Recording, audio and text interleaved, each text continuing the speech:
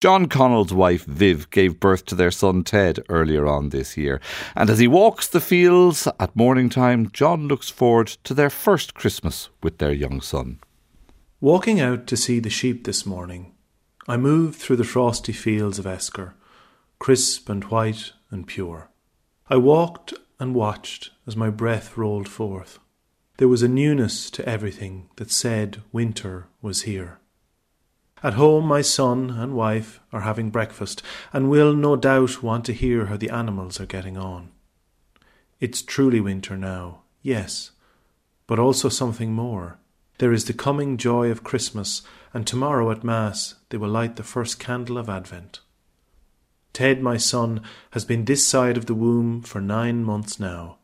He is getting bigger each day, finding new ways to crawl and walk and eat. But this is his first Christmas.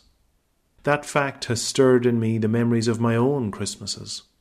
At school the books would be put away and we would all take to learning lines for the school play, becoming our own heroes and villains, whether in the nativity play or a one-act comedy, all guided under the hand of the old master. As the day approached, there would be letter writing to Santy and the erecting of the Christmas tree. On the farm, winter calving would be in full swing, and there would be new life everywhere, from a wild limousine to a dopey Simmental calf. Perhaps the memories that stick best are the simplest ones. Going to confession on Christmas Eve in Longford Cathedral, lighting our candles for those now gone, and seeing the manger in the church.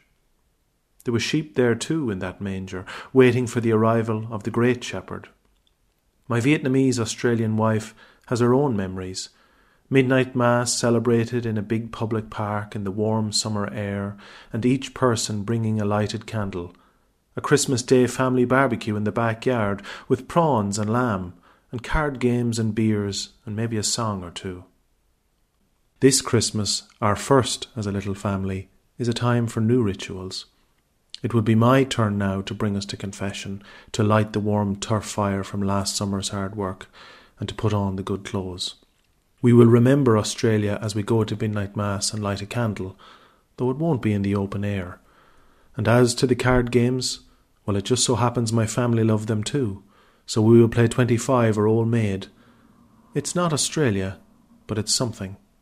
Walking through the frosty field now, I think of all my little jobs that I must do to be ready for Christmas.